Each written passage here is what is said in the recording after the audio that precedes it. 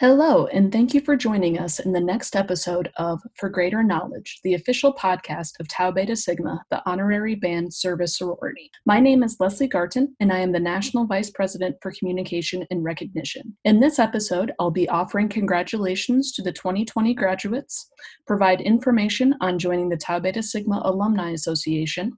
You'll hear the chapters that were successful in the 2019-2020 Focus on 5 campaign, and then you'll listen to my conversation with Dr. Kathryn Kelly. Without further ado, let's get started. As we gear up for the summer months, I want to offer our congratulations to the 2020 college graduates.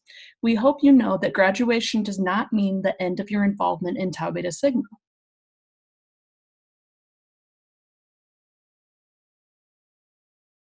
One option is to ask for as a gift or apply yourself for a life membership into the organization. Some of the benefits to receiving a life membership is you receive a life membership card, certificate, and a pin.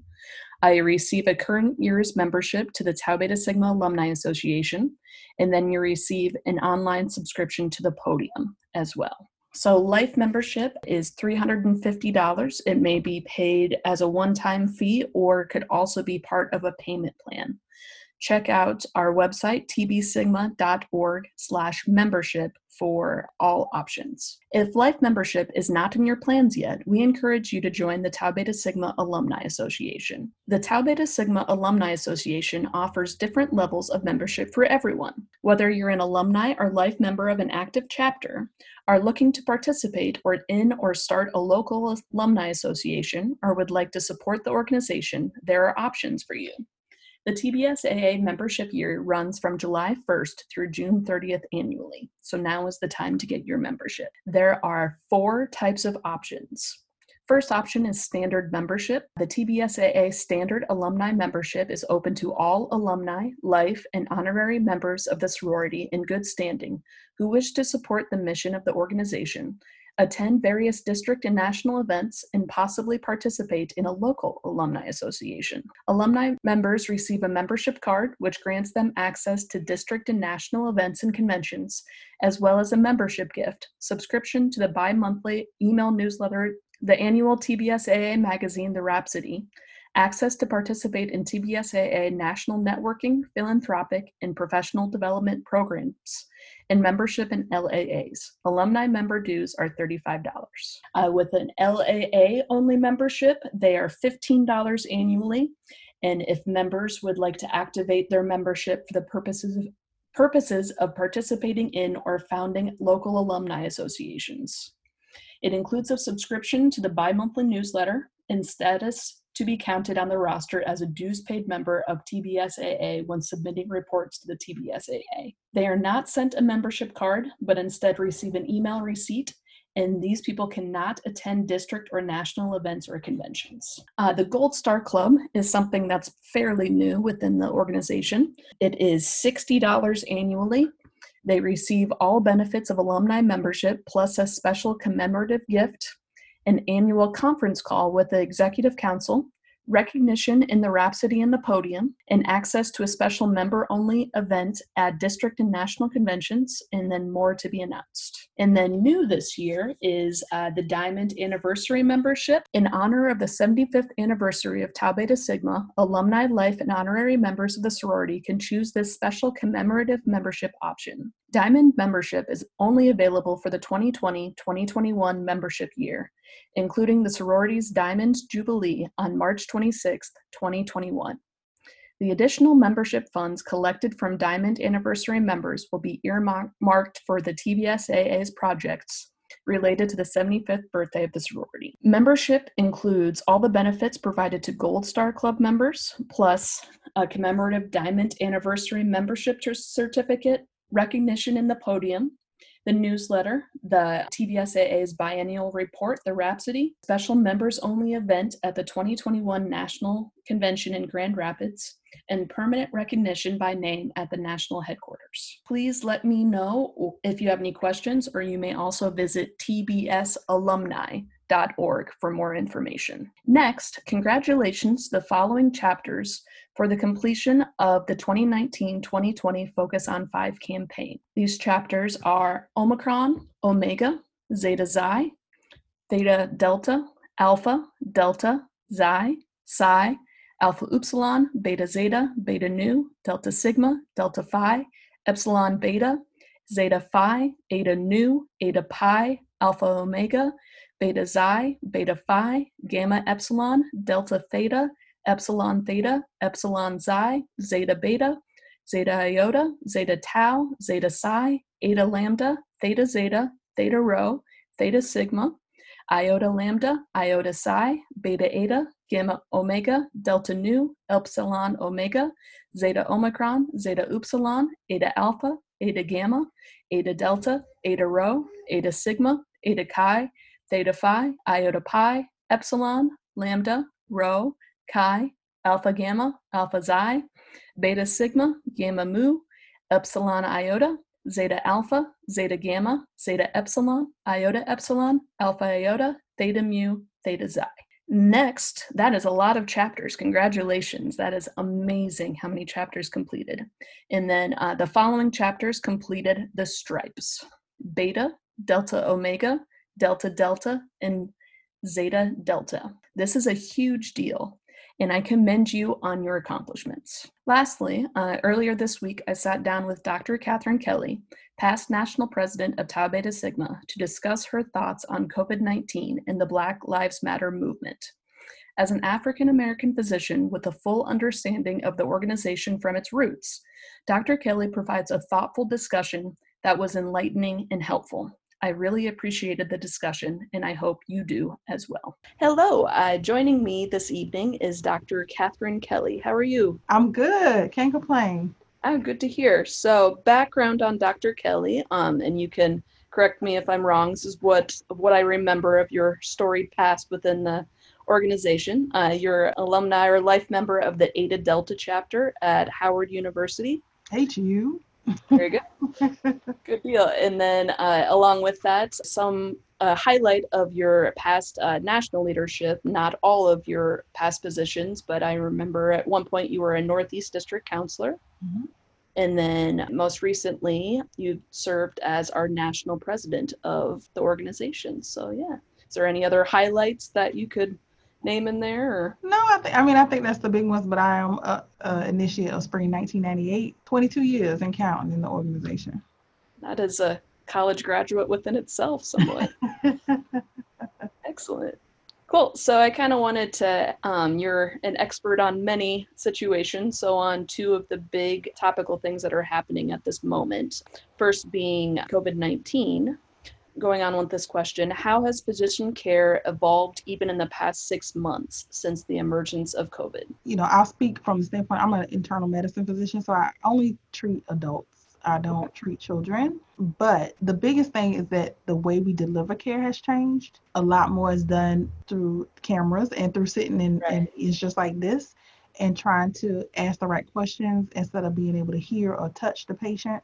And I think we've had to do a lot more education and a lot more kind of pulling people away, I should say, from misinformation. So there's a lot of things out there that just aren't true or aren't founded. And the other thing is that we've also had to kind of go on the fly. And a lot of what we learn is that you got to look at this study and you got to study it this way and it's got to be proven. And because of how contagious and how dangerous this virus has been around the world, we've tried to adapt more quickly and come up with new solutions. And sometimes we just don't know how those solutions are going to play out. We're doing the best we can to save the most lives and to give people valid information, but it's based off of more off of personal experience and small numbers of patients than it is these big studies that we are used to using to come up with a plan. Absolutely. Yeah, I think just how quickly everything has changed and just keeps changing is just crazy. Like, I'm sure and know that you keep up with the latest issues and the latest medical things, and it's just got to be a lot all the time just on everything that's been going through. And it's also been a lot from a business standpoint. So as you go through the business of medicine, being a practice owner, how do you negotiate through these trying times, how do you get patients back after they've been gone? And there's still so much fear. We started back seeing patients about 3 weeks ago in the office. And how do you negotiate those fears of coming out the house? How do you protect your staff, not just, and protect yourself? Because in the end, if I get something, then I could potentially bring home to my family. Yeah, that's that scary, I would that's imagine. changed. And we kind of, as physicians, as an internist, I did a lot of hospital medicine, so we go into situations knowing there's a risk of HIV transmission, there's a risk of hepatitis, there's a risk of tuberculosis. You run that risk taking care of very sick patients in the hospital, and you know that there's a chance you could bring it home. But I think with this, it's even more, brings a lot of that to reality, and brings it home for you that you really can do that, and you have to take all the precautions you can and be careful, but still you want to take care of the people that you train to take care of. This is what I was, trained for, is these types of situations. You were trained to keep evolving with it, I would imagine. As you were doing telemedicine, I'm sure it was something to get used to. Did you hate it? Are you liking seeing patients again, or how are your feelings about that? So a big part of my practice is technology. So we actually been doing telemedicine for almost 2 years. Okay. We had been doing it well before it was, implemented. So it was a pretty easy transition. We just had to transfer all of the scheduled patients over to telemedicine. The problem is for the patients. So not all patients, especially elderly patients, have internet or know how to use a smartphone or have a computer. But they've actually adapted pretty well. They've used their grandkids, they've used their family members Oh, to yeah. so they can have those visits. And a lot of them appreciate the visits because they have a lot of fears. They have a lot of questions because they don't know, and they don't know what to trust in the information that they're receiving. So it's been interesting to see what the conversations are. Like, you do have people, we're just following up on things that they have going on, but there's a lot of questions about COVID-19, about how they maneuver in this world and what's safe for them. Right. Well, it's nice to be that trusted person that they can ask those questions. I'm sure that's got to be cool. See, Yeah. I stress out trying to get kids to fix their trumpets over the internet, much less people try to fix their bodies. Goodness gracious, Oh, Kathryn. but I did miss seeing patients in the office. I do enjoy that. I Yeah. mean, the hardest thing for me is you don't get to touch your patients. I love to hug my patients, and we don't get to do that. So that's a new world. And also going into a room where they can't see you smile, like they can't Right. see you have a positive attitude. But I think they can feel that. Somebody was telling me the first thing you smile with is your eyes. Hmm. So and paying attention and being focused on the patient is just as important. And I think they understand that, and they appreciate that we're taking those precautions to keep them safe. Absolutely. Yeah. So, yeah, kind of going into that, what common fears are you seeing from your patients? A lot of patients are, there's two extremes. There's the ones that are like, is this really gonna hurt me? Can I go out? Can I do what I want to do? And then there's the ones like, I don't want to leave the house because I'm scared I'm gonna die. Right. And we see nationally that a lot of people are now being at home with people who may be abusive. They're having to teach their kids. The stress levels of people that are stay-at-home parents right now is off, and a lot of people are working from home and they're not able to separate home from work. So they're working a lot more. They have all these other stresses with children, or with how to acquire food, how to go out of the house and feel safe. How do I get a mask when there's no mask to have? And so Mm-hmm. those are a lot of the fears, which leads to anxiety. So I'm actually seeing quite a bit of anxiety, and a lot of patients just not able to deal well with anxiety. What we've also been doing, at least my recommendation to patients, is that if you live alone, find you someone that can be your person. You Yeah. don't want to go through this by yourself. I kind of joke, it's like being in a monogamous relationship. You need to know exactly what they're doing, and that they're not going out and doing things that they're not supposed to do and bringing it back to you. So Yep. you gotta have your person, and somebody that you can talk to and that you can actually physically touch. I Right. think, I'm very blessed. I have children and a husband at home. So if I want to go home and get a hug, I can go home and get a hug. Yeah. It's not, I don't have to have that Not degree of isolation. isolated. Yeah. And I think people around you, like your family, will tell you something is up with you before you'll admit it to yourself. I think that's a really good That's tool true. that way. This is kind of like we're also going to get a little bit into the Black Lives Matter movement. So this could be a question that could be for either. What do you wish people were doing more of but are not? I would say for COVID, I wish they were social distancing a little bit For more sure. and keeping their 6 feet. And I understand. I think we can't tell people how to protest. We can't tell people how to be upset right now. And I Mhm. think some people need to be out and share in this feeling that's there, sharing wanting to change. but you got to still try to be safe. And what's been proven lately is that social distancing is the most important thing that we can do to slow the spread of COVID-19. So I want people to social distance more. I really do want people to take wearing a mask seriously, kind of us getting out of our own way. And this goes for both of them, that it's not just about you. It's not just about how it affects you. It's not just about what your personal feelings are. It's not necessarily about having a religion, but also wanting to treat other people with human decency, Yeah, for treat sure. them as a human being, and that they deserve to have those things that all of us deserve to have. When you don't social distance and you don't wash your hands and those kind of things, you the people of opportunities as well. And what we're seeing is that the communities that are being affected the most by both of these episodes, by racism and by COVID-19, are Black lives. And so we have to do more, because if you really care about Black lives, you're going to wear a mask, you're going to social distance, because it is causing more problems in that community. And those then lead to the bigger problems of access to health care.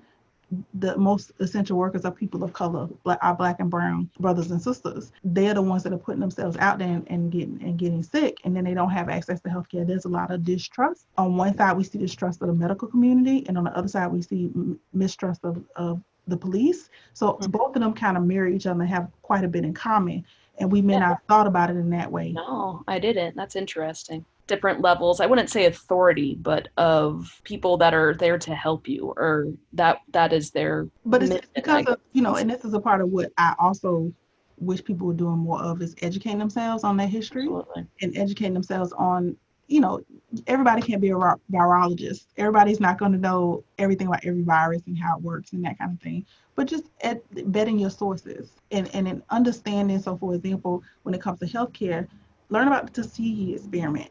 Learn about the way that Black bodies were used in experiments throughout our history in a way that makes them not trust, people in healthcare. Fair. And a lot of, at least me growing up, a lot of the fear was, well, you only go to the hospital if you're gonna die. So I'm not gonna go to the hospital.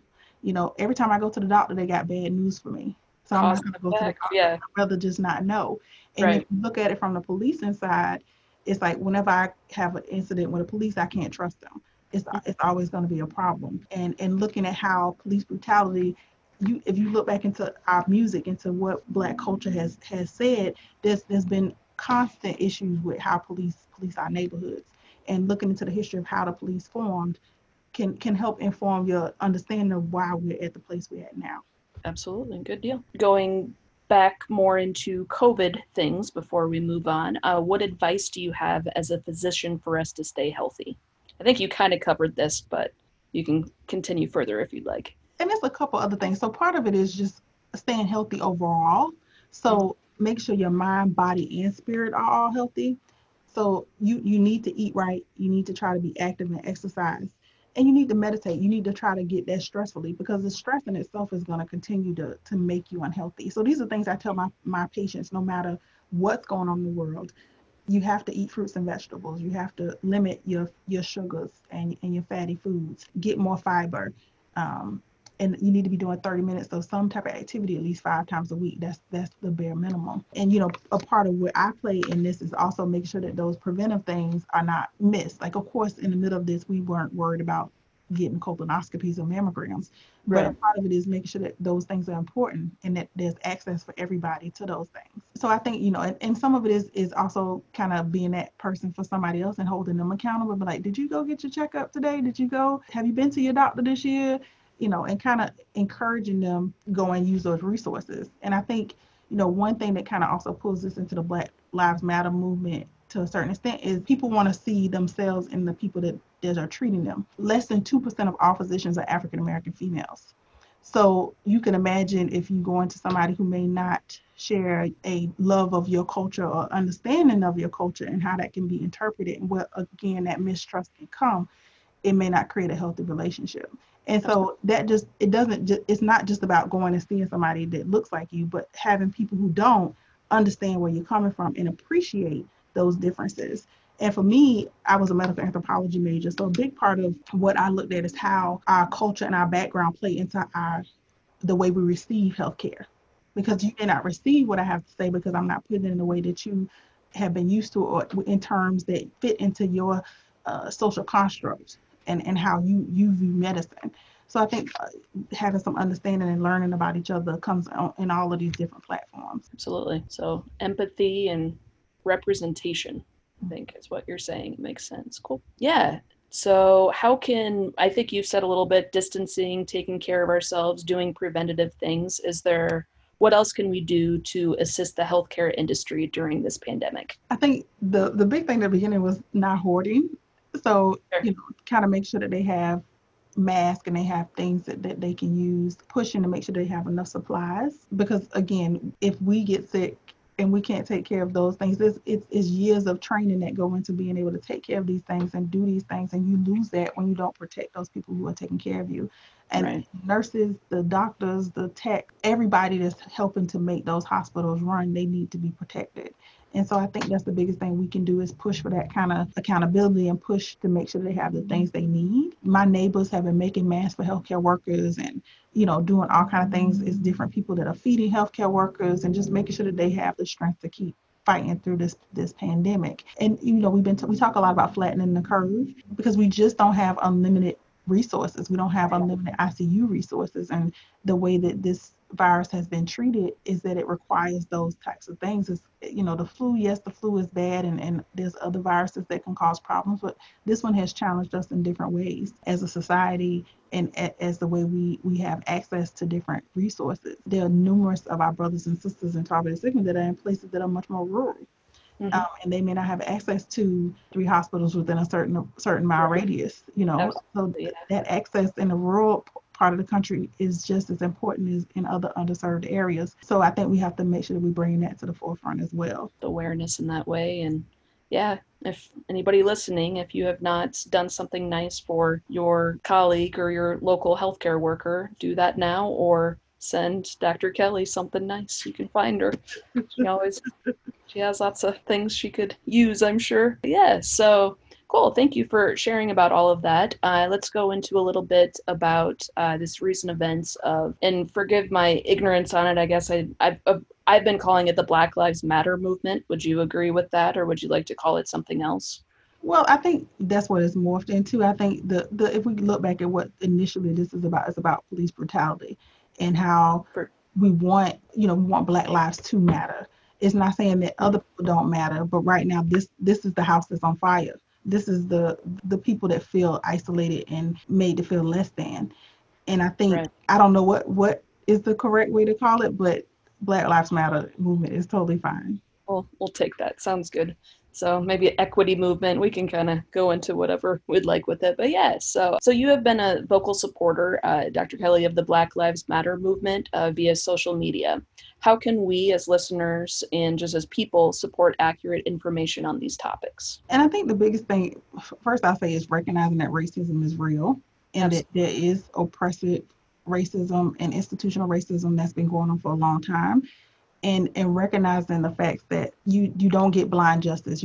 There's not equal justice under the law for some people in this country. And I think, we also see those things in lending, we see it in healthcare, we see it in other aspects. Recognizing that first, and also like vetting your sources, like knowing what is true and what is not, and knowing some of it's about cultural sensitivity and diversity training. You should never reply to Black Lives Matter or All Lives Matter. That's not the point of the argument. And I Absolutely. think in everything we do, we have to be mindful and intentional in how we address those things. And it's a lot of anger, it's a lot of hurt, it's a lot of pain, but also recognizing how you approach and talk about those people in different spaces and just being honest. And I think, we're looking for allies, Mm-hmm. and being an ally means that you're calling it out in your own spaces. We can't, African Americans, Black people, we can't necessarily change those spaces. If you see somebody being racist, if you see somebody doing something that's inappropriate, if you see microaggression, say Mm-hmm. something, do something. Don't just let it pass by. Right. And I think when we look at, I've been saying in my post that I feel like we saw our bloody Sunday in George Floyd. To watch somebody die, and I've unfortunately experienced that in healthcare, of having to be there to watch someone pass away. It's not, it's heart wrenching, And to see it happen in that way when it didn't need to, I think sparked a flame that now is, I'm proud to say, is the people that are supporting it are from every walk of life. Not everybody gets it, but I think when we No, get to that point, unfortunately. yeah. So I really just want people to vet their sources and to also, the biggest thing in all of this is to listen. And even as an African American, I have to learn how to listen. Like I need to hear that just because my pain is one way, there's other people who are experiencing pain in another way, and to listen to them and recognize their pain and give validity to how they feel. You may disagree on how we get to the next steps, but part of that listening and part of that understanding and at least trying to be empathetic and put yourself in their shoes can go a long way. And Absolutely. I think in general that's something that we should be doing, but right now we're asking people to do it about Black lives. Yeah, absolutely. Now more than ever. I think what has been frustrating to me as a white woman with mostly white or non POCs within my communication is what you said was ignorant racism or ignoring racism is just as bad as active racism. And my frustration I've seen is friends on social media saying, well, I'm not racist, it's not there. No, that's not how that works. Right. And here's where you're not seeing it, you're choosing not to see it. All you need to do, and in my opinion, is address that racism is a thing, is a problem. And why isn't everybody still in 2020 given the same equal rights and same treatment? I think that's frustrating for everybody. Yeah, so going a little bit into that as well, in your opinion, what are the goals of Black Lives Matter? I think you went into a little bit, but if you would like to go a little bit further, that'd be And great. and I'm not gonna act like I'm a specialist on Black Lives Matter. You know, No. I can tell you what I feel the goals are. I think that they want Black people to feel that they're getting equal treatment, to feel like they can get stopped and pulled over for a broken tail light and not feel like their life is in danger. That they can walk into a store and not be followed around as if they're a thief. That they can do regular everyday things and not have the police called on them. I think we Absolutely. want to live in a world where a Black man is not a threat, or a Mm-hmm. Black boy is not a threat. And for me personally, my husband is a Black man. My son has autism, and he's 12. And Mm-hmm. my biggest fear is having him go out the house by himself, and he encounters somebody who doesn't understand him, and he's asked to comply, and his disability won't let him do that. That's so Um, scary. you know, Like, or that my husband, who is a professional, he works in government, when he's not in his shirt and tie, that he can't walk into a store and not be followed around, that he gets pulled over and he's not putting his hands in the right space, or that he's running and somebody feels like he's not supposed to be there and they stalk him or they hurt him. Those, I feel the pain of the community because I can see my husband and my son in those events. mm-hmm. Even with Breonna Taylor, and I know that she has not gotten enough light in this. That could have been me. I could have been in my house, and Absolutely. somebody came in, and I would hope that people would fight for me just like we should fight for her and everybody else. We should be able to run. We should be able to bird watch. We should be able to have a barbecue, and do whatever, rent an Airbnb, and not feel like our lives are in danger because they're going to call the cops on us. It's so sad that it seems like every day you're adding to the list of things that you have to be aware of what you're doing with it. It's not okay. Absolutely. So yeah, how is this, Dr. Kelly, how has this movement affected you personally? I think it's, on one side, it makes you enraged that we still dealing with this, Mm-hmm. that there's still people who don't recognize it, and there's still people who don't value certain people as people. Like I said, a lot of it for me is just seeing my nephew, seeing my son and these kids that are being hurt. My nephew is a college student. He likes to have fun. He's a little mouthy. He should be able to be that. You know, he, Absolutely. he shouldn't walk out the house and feel like he can't be himself. Right. And I think that's how it's affected me personally, is that I have a lot of fear Mm-hmm. and a lot of rage and a lot of hurt.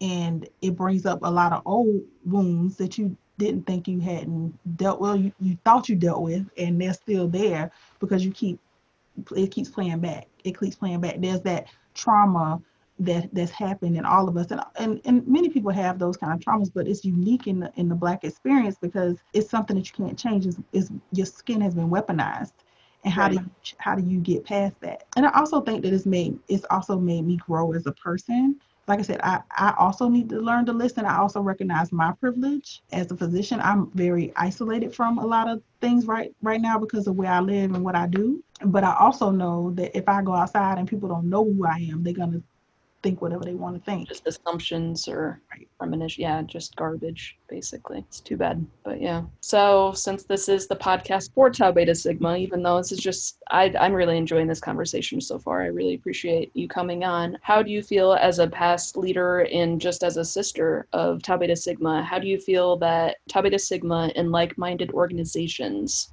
how can they help support this movement? You have to listen to the people who recognize or identify themselves as African American or identify themselves as have been hurt in the situation. Mm-hmm. And I've been guilty of this too. You have to listen to them. And I think they want a change. They want something to be different. And I think we're about bringing people together. Like music in itself brings people together. We recognize how African Americans and people of color, Black people have contributed to the musical world and how they still contribute to the musical world and how Black bands have contributed to the marching band styles and the way that we view marching bands around the country. And I think we just have to, as an organization, listen and then work to do better. I can't say what I think that looks like because I think it's more than just my voice. Like I'm not the only voice that matters. I'm one, but it needs to be all of us. And it needs to be not just, I think non-POC brothers and sisters out there need to also recognize their role in making others feel accepted and because that's on the bigger scale, that's what it's about. And appreciating those cultures and how they enrich your life. It's not how necessarily how it's different, but how it enriches. But also, there's a lot of talk about not going and saying, I don't see color because we all see color, but appreciating those differences and how we can mesh together to make this organization that much better, because I believe in all of the things that Tau Beta Sigma does. I think that our program is built around making our membership better people, us also being about equality and diversity. Tau Beta Sigma came out of an inequity, that we weren't allowed to be in certain organizations. So Absolutely. we come out of that. So now, we gotta see in ourselves the same kind of struggle and kind of come together to make this right. Yeah, it makes sense.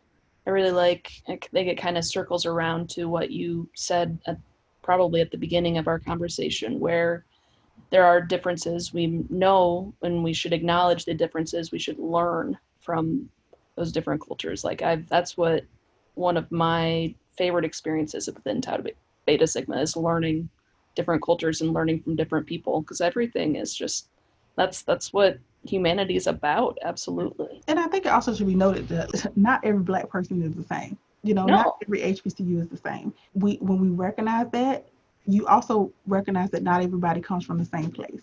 Those social traumas, although very similar when it comes to oppression and racism, each of us has, kind of been in an environment that develops us in a different way.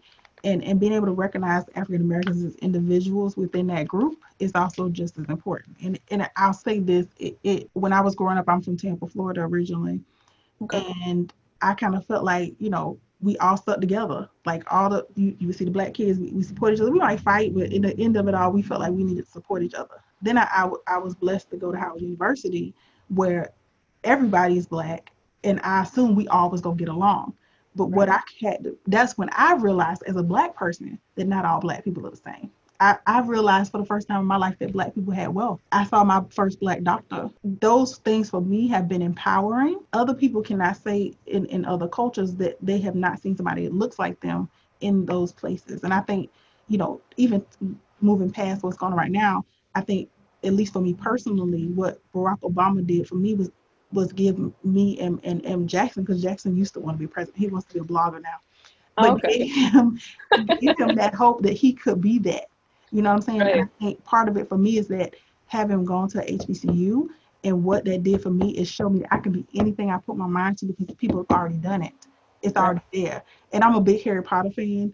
And I always kind of think back, and I think it was when it was Prisoner of Azkaban, when they go back in time to kind of help Sirius, and the Dementors are sucking from Sirius, and Harry's on the other side, like, when's my dad coming? My dad is coming. And he makes the Patronus, and he's asked afterwards, how did you know you could do it? He was like, because I already did it. And I feel like that for me is what I see when I see HBCUs. It's like, I know I can do it because I already did it. Like, it's already there. It already makes sense. I know that I can be that person. And my goal in life is to give that hope to somebody else. You know what I'm saying? So by me being a Black physician, a business owner, I'm hoping that other Black women can see that in themselves, you know. And I think if you look in Tau Beta Sigma, looking at women be leaders, then should teach you that you can do it too. And I think that's what we have to kind of go and uplift each other and build on that. And you know, but also be humble, because I think all of us wouldn't be here without somebody's help. Yeah. It takes a village. Like, I wouldn't be here without people that cared about me, and recognizing that it's not just about my hard work. It's about all those people that put into me, that made me who I am and where I am now. Mic drop. That all makes sense. Yeah. Like, I don't even know. Like, just know, and I think I've told you this, and you've always inspired me, and I appreciate your leadership and just you working your butt off every day to be a better person and to show people that they can do better. Like, I think that's kind of something you show on your sleeve without realizing it. And I think and you continue to do that. And it's really cool. So. And you know, it's funny because I'm always going to say that comes from my mom. My mom is my mom is one of the most generous, caring, understanding, non-judgmental people I've ever seen in my life. She will give you her last. She will, you know, make sure that you have and she don't have. And she's always been that rock for our family. She's always been there for me. Like, in every instance, she was also that person that didn't judge me, that didn't make me ever feel like I couldn't do anything I put my mind to. You know, I never remember my mama being like, no, you got to stop. You can't do that because you're a girl. You can't. She might tell me I couldn't do it because I had to wear pants. But she never made me feel like rational things sometimes. That's fair. And even with making mistakes, I've made plenty of mistakes. And I shouldn't say mistakes. I've made bad decisions. My mom has always been there to support me through those bad decisions. Now, I had to choose to make better decisions after that. And I feel like I've done that. But I definitely know that guidance and her being a role model for me has taught me how to love other people, and how to forgive, and how to also take other people into consideration, and to know that my blessing doesn't come from how much I bring in, but from how much I give to others. Right. And just as I've matured in the organization, learning that it's not just about giving money, it's also about giving your time and your talents.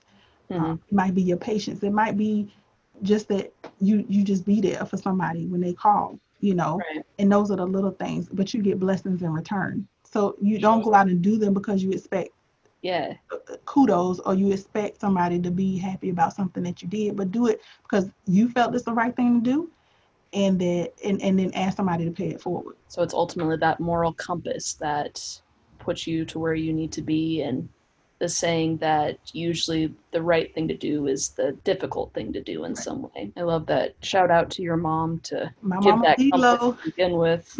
But she not on social media either, so she never gonna see nothing we post about her.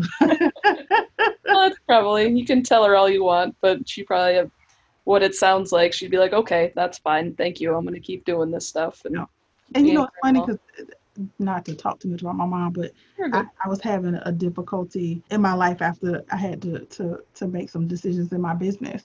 That decision, the person that decision involved, made me really question my character. And it's funny because my mama was the person, she's the person I call when something like that is going on. She was like, you just got to keep being you. You is good enough. You just got to keep being who I know you to be. I know your heart. And for your mama to tell you she know your heart, then you're doing something right. So I just got to keep thinking that I want to do stuff that's going to make my mama know my heart. Yeah. It's a good guidance. Good work, Mrs. Garrett. Good job. So last question. I know this is been a very thoughtful conversation, I think, and enjoyable. I'm not going to apologize for taking up too much of your time. Just know I've really enjoyed this conversation, but what can we all do to help address racial injustice and help people heal? I think call it out where you see it. And I think each person, because like I said earlier, not every Black person is the same. Mm-hmm. If you are really a friend, then you should know that person and know how to find out what they need. If that's just a phone call to make them laugh, if that's, feeling, validating their pain, validating that there's something there, asking what you can do. And then I think the biggest thing is calling out racism when you see it. Mm-hmm. If you're not a person of color and you see something going on, then say something. Don't be an accessory. Don't be an accomplice to something that's wrong. We always talk about people being in the wrong place at the wrong time, them not standing up, bystander, different syndromes that we know about. Don't be that. Say something, do something, and vote. I mean, I can't really say that, but be the change. No, we're not saying who to vote for. We're just saying vote. I think that's more than fair. And be a part of some type of change. Everybody is not going to be the protester, but you can be the person. And I feel like this is for me. I choose not to go protest because I don't want to expose my patients. But then I feel like I'm fighting the battle on a different front. I've had to recognize that my words have power. Mm-hmm. And so I have to be careful how I use my words. And I want to use my words for healing and not division. I want to use my words for positivity. And that's not about being fake, but I've made a conscious decision that that's the life I want to live. And right. I find that whenever people ask me how I am, the first thing I'm going to say is I'm blessed, because I am in right. so many ways. My life could have been a lot different. And I think what I've also said is that just because you see one successful person that's a Black person doesn't mean that other people haven't had a struggle. Right. It doesn't mean that just because we had a Black president and we've seen this doesn't mean the struggle is over. It just means that we got to address it in a different way. And right. I think that the 21st century, is that what we in now? Yeah, it feels like 30th right now, the way this year is going. But yeah.